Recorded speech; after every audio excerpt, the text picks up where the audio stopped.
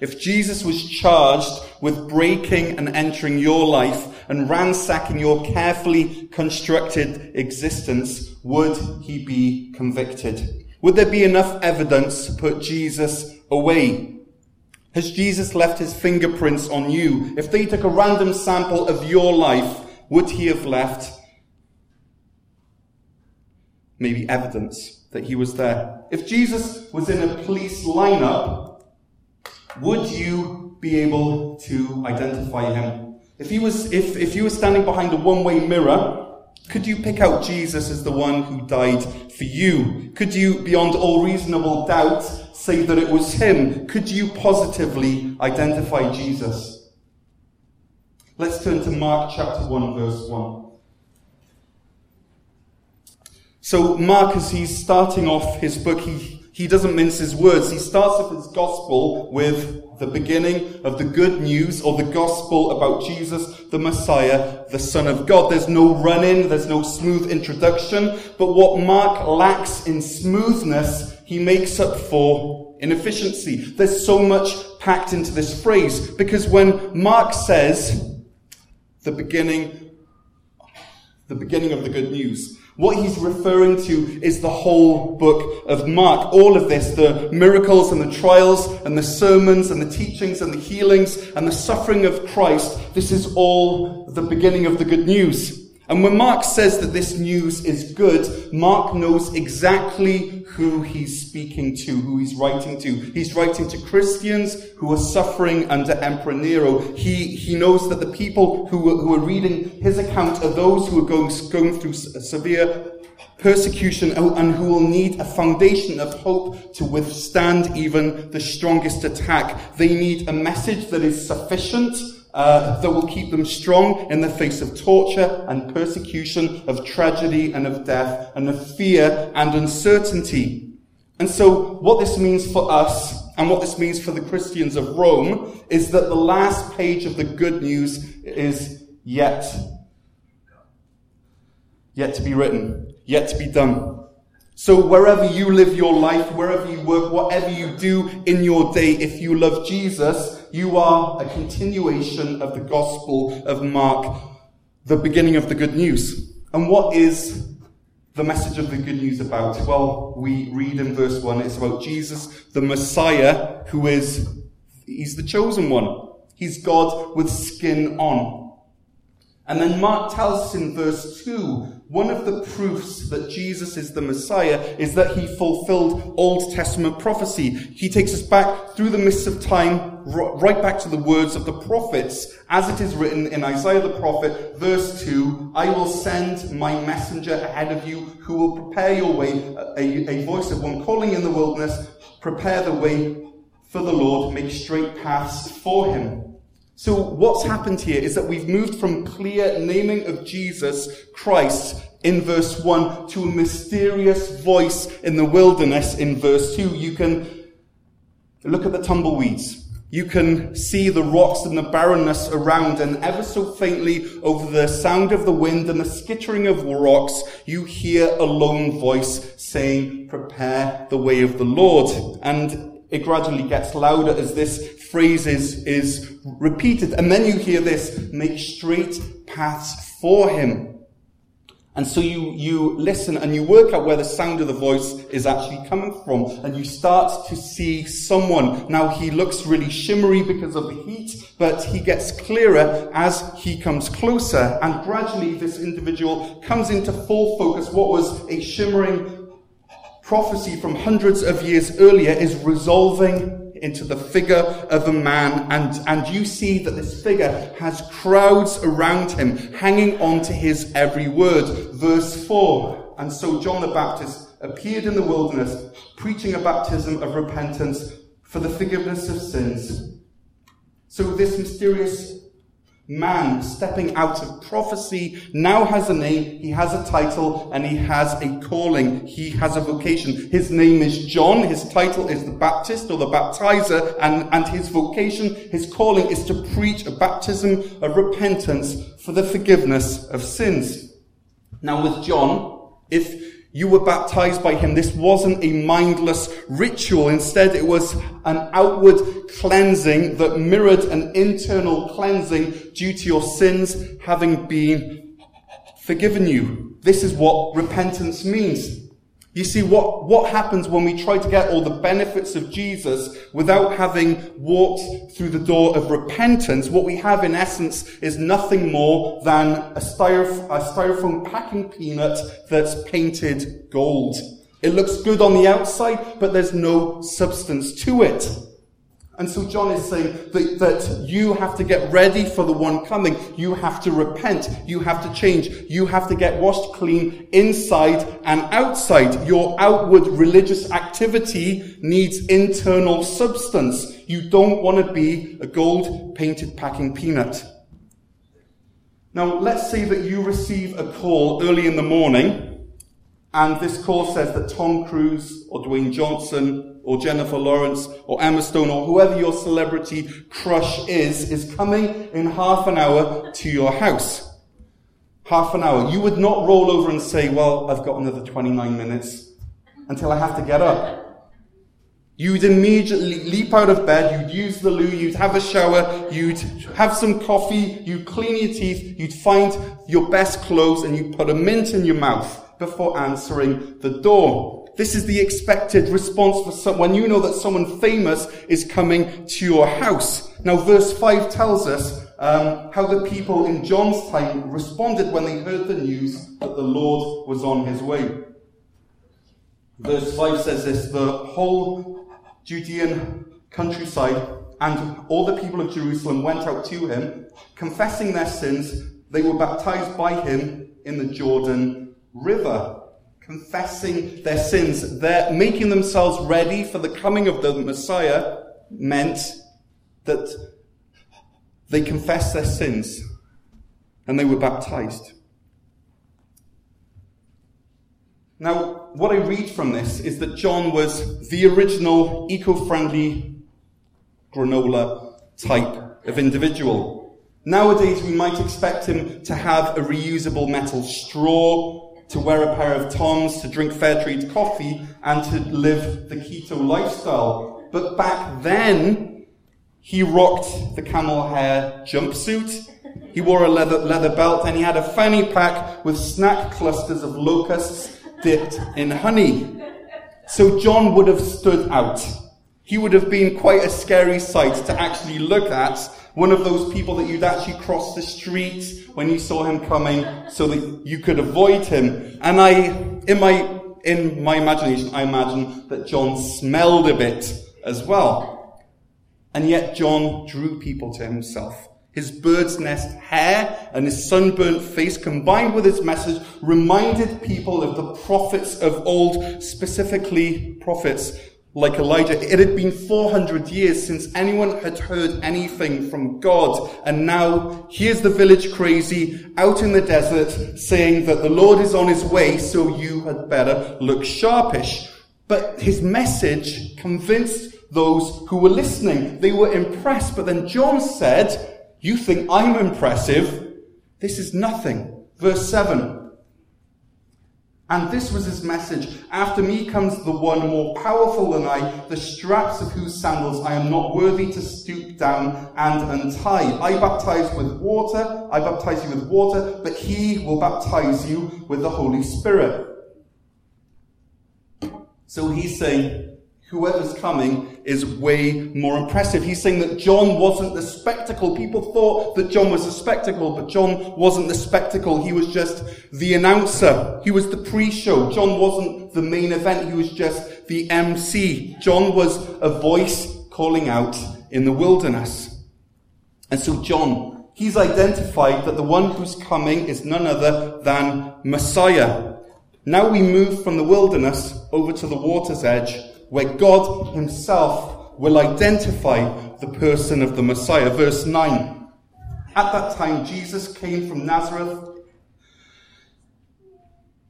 in Galilee, and he was baptized by John in the Jordan. just as Jesus was coming up out of the water, he saw heaven being torn open and the Spirit descending on him like a dove, and a voice came from heaven, "You are my Son, whom I love. With you I am well pleased."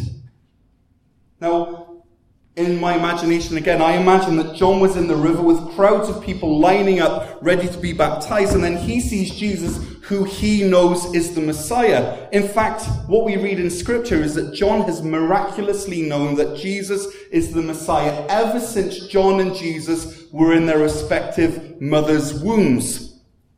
And what John knows is that when placed next to Jesus Christ, he's not worthy. In fact, he's so unworthy that he can't even do the lowly servant slave task of removing Jesus' shoes. And then we read in Matthew that Jesus asks John if John would mind maybe baptizing Jesus, and that freaks him out. And so we read in Matthew 3:13 that John actually turns Jesus away and says, "I have to be baptized by you, and you come to me?" But then what Jesus explains is that he has to be baptized to fulfill all righteousness. Now, maybe when you hear that and you hear Jesus saying, "I need to be baptized to fulfill all righteousness," you're wondering, what does that even mean? Because, Jesus, you're perfect. Why do you have to be baptized? If anything, you should be baptizing me.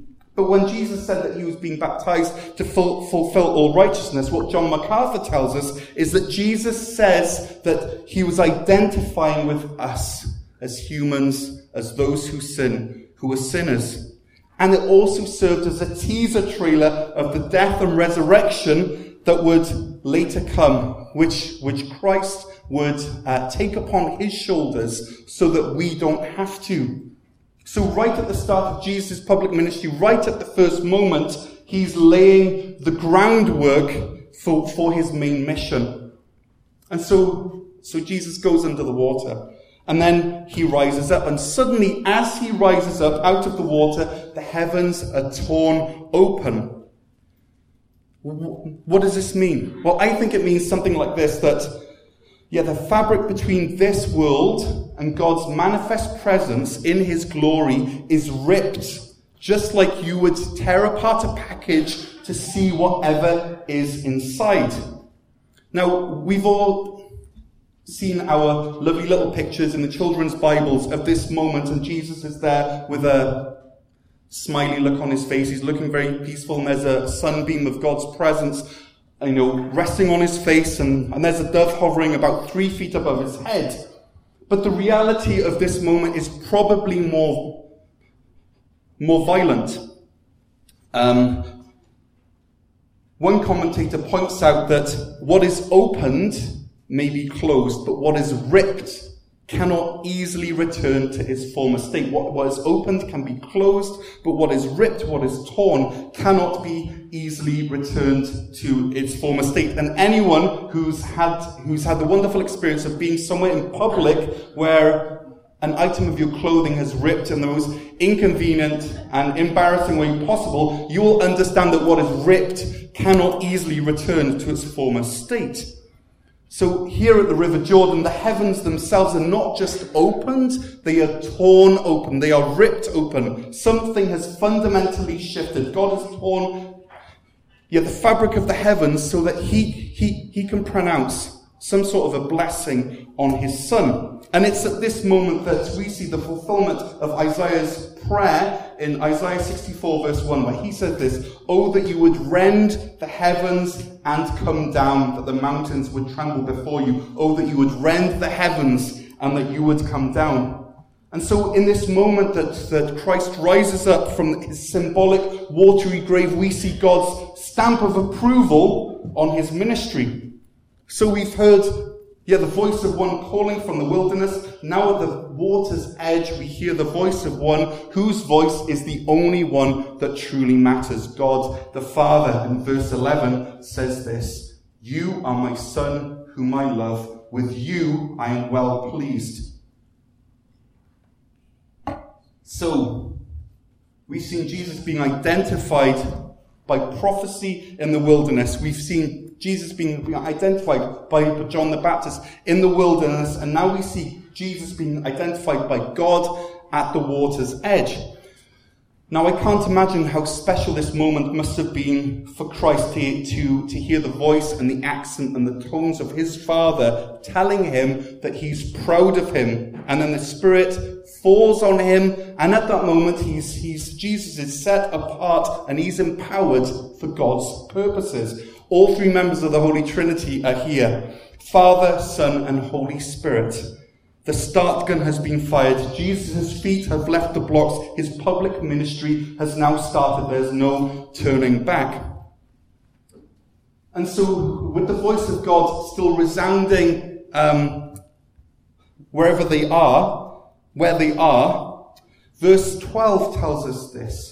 At once the Spirit sent him out into the wilderness, and he was in the wilderness 40 days, being tempted by Satan. He was with the wild animals, and angels attended him. So we started in the wilderness with John's identification of Jesus. We then transitioned to the water's edge for God's identification of Jesus. And now we return back to the wilderness for Satan's identification of Jesus Christ as Messiah. Okay, just think about it. You've seen the Holy Spirit fall on him, saying to Christ that you're ready now for ministry. Okay, that has just happened. And then the very next thing that the Holy Spirit, who's just fallen on him and empowered him, says to him is, go into the desert alone. Except we find out that Jesus is not alone. We see that he's with Satan, he's with the wild animals, and he's with the angels, but he's far away from human crowds. Humanly, Jesus Christ is on his lonesome.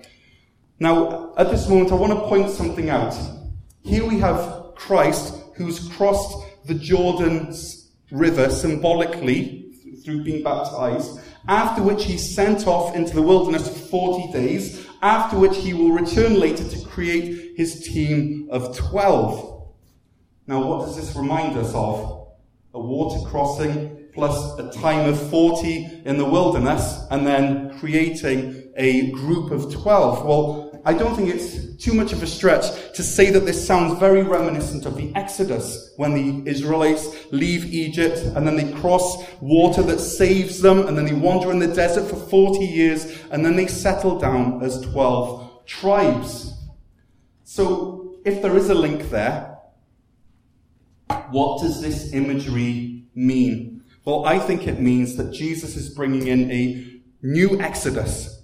Not one in which he merely leads people on the road to freedom, but one in which he is the road of freedom himself. As Christ says in John 14 verse 6, I am the way and the truth and the life. No one comes to the Father except through me. And what that verse is saying is that Jesus is the new Exodus. He is the way, and this way is open to everyone. It is totally inclusive, but this way is also exclusive. That is to say, there is only one way, which is Jesus. But this exclusive way is inclusively open to everyone. And so Christ is led off into the desert, and there he faces off against his greatest adversary. Now, Matthew's account goes into much more detail than Mark's, but what Mark tells us is that Jesus was there for 40 days, that he was tempted. In fact, the language is almost that Jesus was led into the wilderness in order to be tempted. But why, after the Spirit has set him aside for ministry and empowered him for service, would he lead Jesus into the desert so that he could be ambushed by Satan? Now, John Corson suggests perhaps it's because God wanted to show Jesus off. Okay, think about it. Through words of prophecy, through John's words, through baptism, through the verbal blessing of God and the descending of the Spirit, God has identified Jesus as Messiah.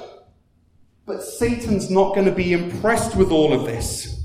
Satan knows all about God's plan. He isn't impressed with the heavens tearing open. After all, he led worship in heaven itself. And so God tries to communicate in a language that Satan would understand. He allows Satan to throw everything in his arsenal against Jesus Christ, Messiah.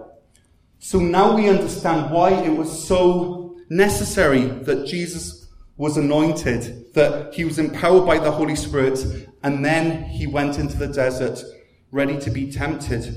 There may have been no other humans there, but I'm pretty sure that the spirit world was there in droves. You would have had all the evil spirits and the evil angels there, ready to watch their master personally attack Jesus Christ, the Messiah. And then we also know from Scripture that the angels were there to look after him and to really tend him. Now, when I read this, what I have in my mind is the image of a boxing ring. There's Christ and there's Satan, and they're going at it for a round. And then Jesus goes back to his corner, he sits on his stool, he takes out his mouth guard, he spits blood on the ground, and the angels massage his shoulders, they wipe his face, and they speak words, "You can do this." And then he gets up ready for round 2, and on it goes.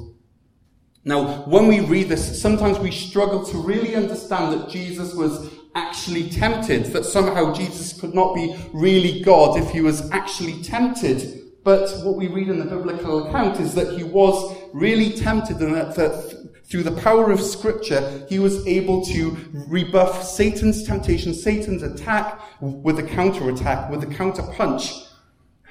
And what we read in the Matthew account of this is that this really was a struggle. It was tough. But what I want you to hear is that it's because of Matthew chapter 1 verse 13, Mark chapter 1 verse 13, it's because of Mark 1:13 that we have the glorious encouragement of Hebrews 4 verse 5.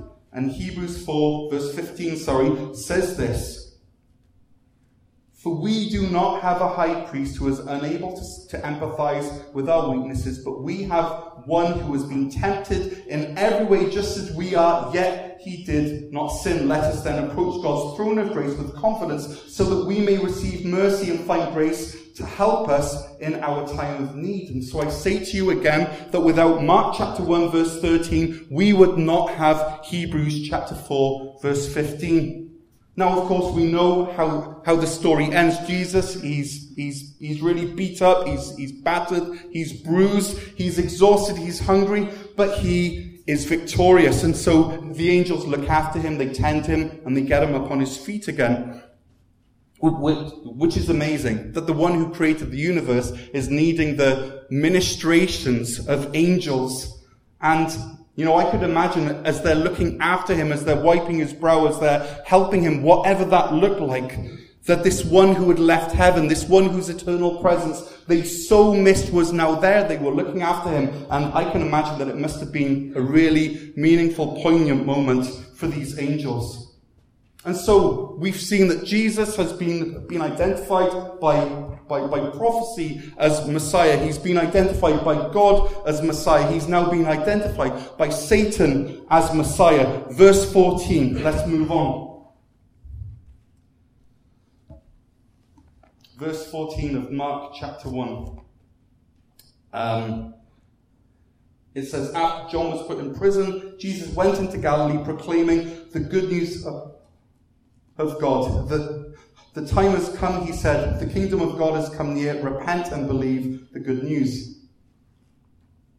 Now, once again, Mark, who just crams so much information into one sentence, what we learn in this one verse is that Jesus' forerunner is now in prison. Jesus' MC is now behind bars. And as we find out later, John actually lived the rest of his life in prison, and he was executed at the whim of a young girl, as we'll read later in chapter 6. And so with John laid aside and in prison, Jesus takes up his mantle and starts proclaiming the good news of God. Now, remember that verse 1 said the beginning of the good news about Jesus, the Messiah. Now we have Jesus the Messiah telling the good news of Jesus the Messiah. Jesus is identifying himself as the good news of God. And so the good news is no longer on its way, as we read in verse 2, where it says, "Prepare the way of the Lord." Instead, it's arrived. The Lord has now arrived, which means that the message has changed from "let's get ready for the King to arrive" to "the kingdom of God has now come near. The time has come. 0 hour has arrived, and it's arrived in the person of Jesus Christ, the servant king. Because what we understand is that Jesus Christ, God himself, came to earth on a mission, which is to break the power of sin and death and to bring in a new kingdom of hope and peace. And what is the way to truly become a citizen of this new kingdom? Well, we find out in this passage, repent and believe the good news. That's how you enter into the kingdom. So Jesus is the good news. He's identified by prophecy in the wilderness. He's identified by God at the water's edge. He's identified by Satan in the wilderness. He's now identified by himself. And after taking up John's mantle, he then returns back to the water's edge. Not the Jordan River this time, but the Sea of Galilee. Verse 16. As Jesus walked beside the Sea of Galilee, he saw Simon and his brother Andrew casting a net into the lake, for they were fishermen. Come follow me, Jesus said, and I will send you out to fish for people. At once they left their nets and they followed him. When he had gone a little farther, he saw James, son of Zebedee, and his brother John in the boat preparing their nets. Without delay, he called them, and they left their father Zebedee in the boat with the hired men, and they followed him. Now, these few verses are enough for a message in and of themselves, but it's enough for us to realize that we've already heard that the prophets identify him as Messiah, that God identifies him as Messiah, that Satan identifies him as Messiah, that Jesus himself identifies himself as the Messiah, and now it's our turn, the turn of the people, the turn of the disciples.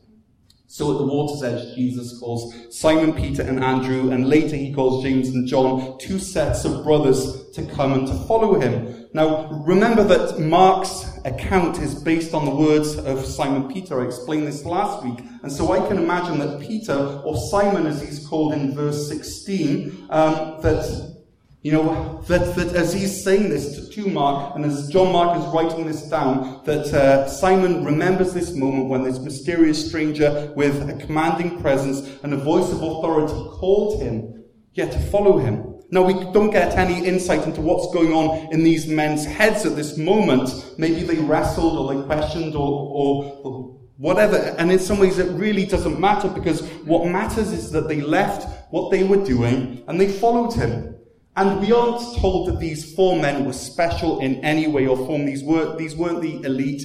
These weren't, those living in the ivory towers or the moguls or the millionaires. These were the blue-collar fishermen. But they were called. And isn't that like us?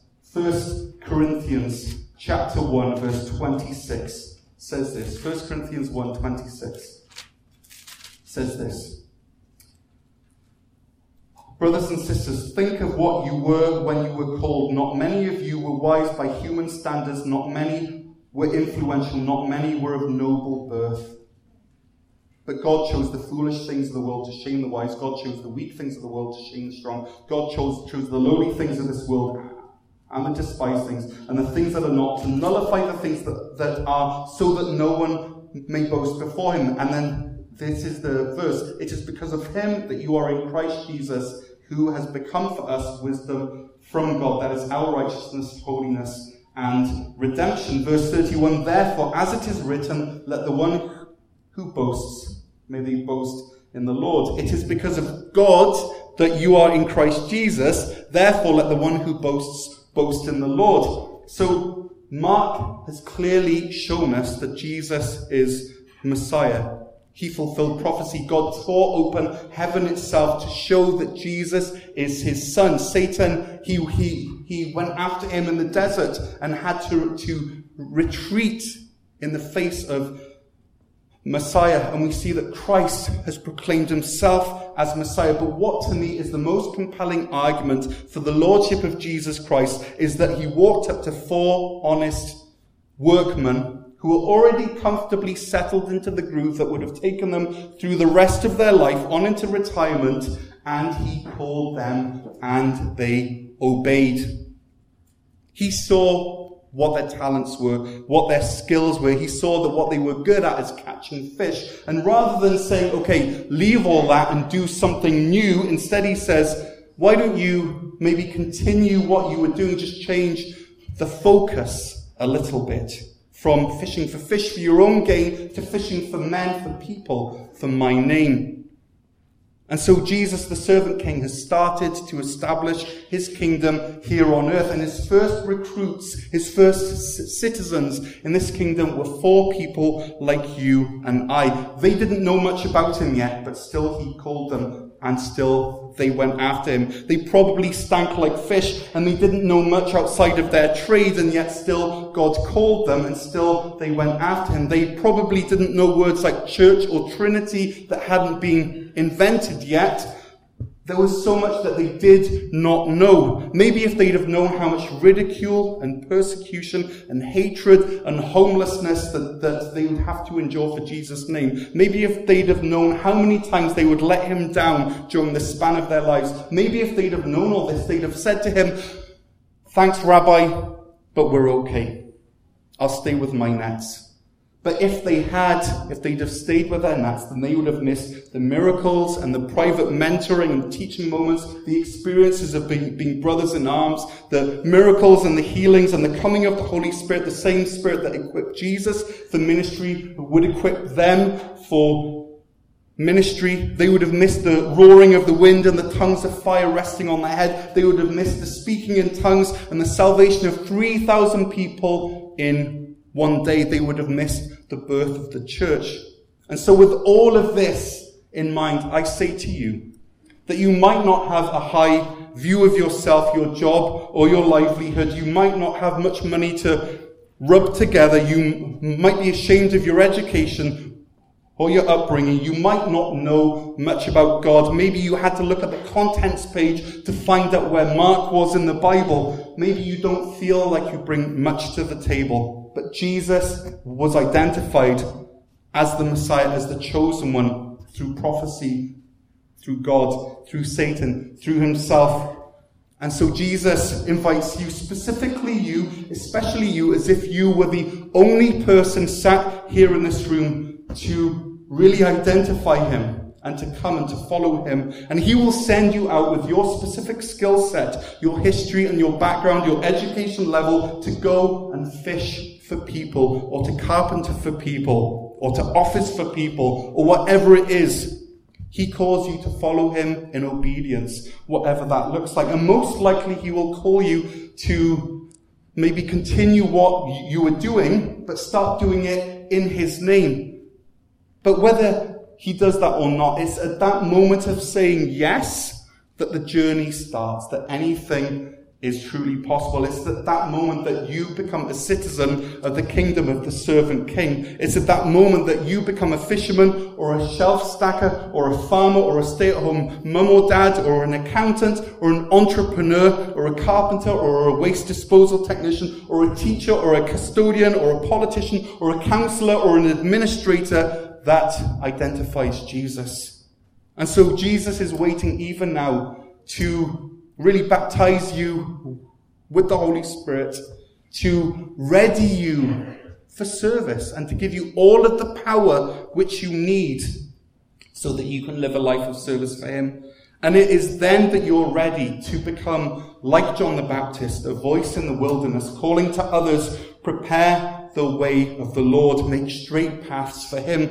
And when that happens, even Satan and his angels will sit up and take notice. So let me ask you again, if Jesus was in a police lineup, would you be able to identify him? If Jesus was charged with breaking and entering your life and ransacking your carefully constructed existence, would he be convicted? Could you positively make an identification of him? And this is how you know, by asking yourself this: are you willing to maybe do what you were doing, but start doing it in his name? And at the same time, are you ready to leave it all if he calls you, as an act of faith? Because what I want you to hear as we end is that Jesus has identified you. He has picked you out of a lineup. not to charge you, not to condemn you, but so that he can reach out his hand and say, come and follow me, and I will send you out. I will send you out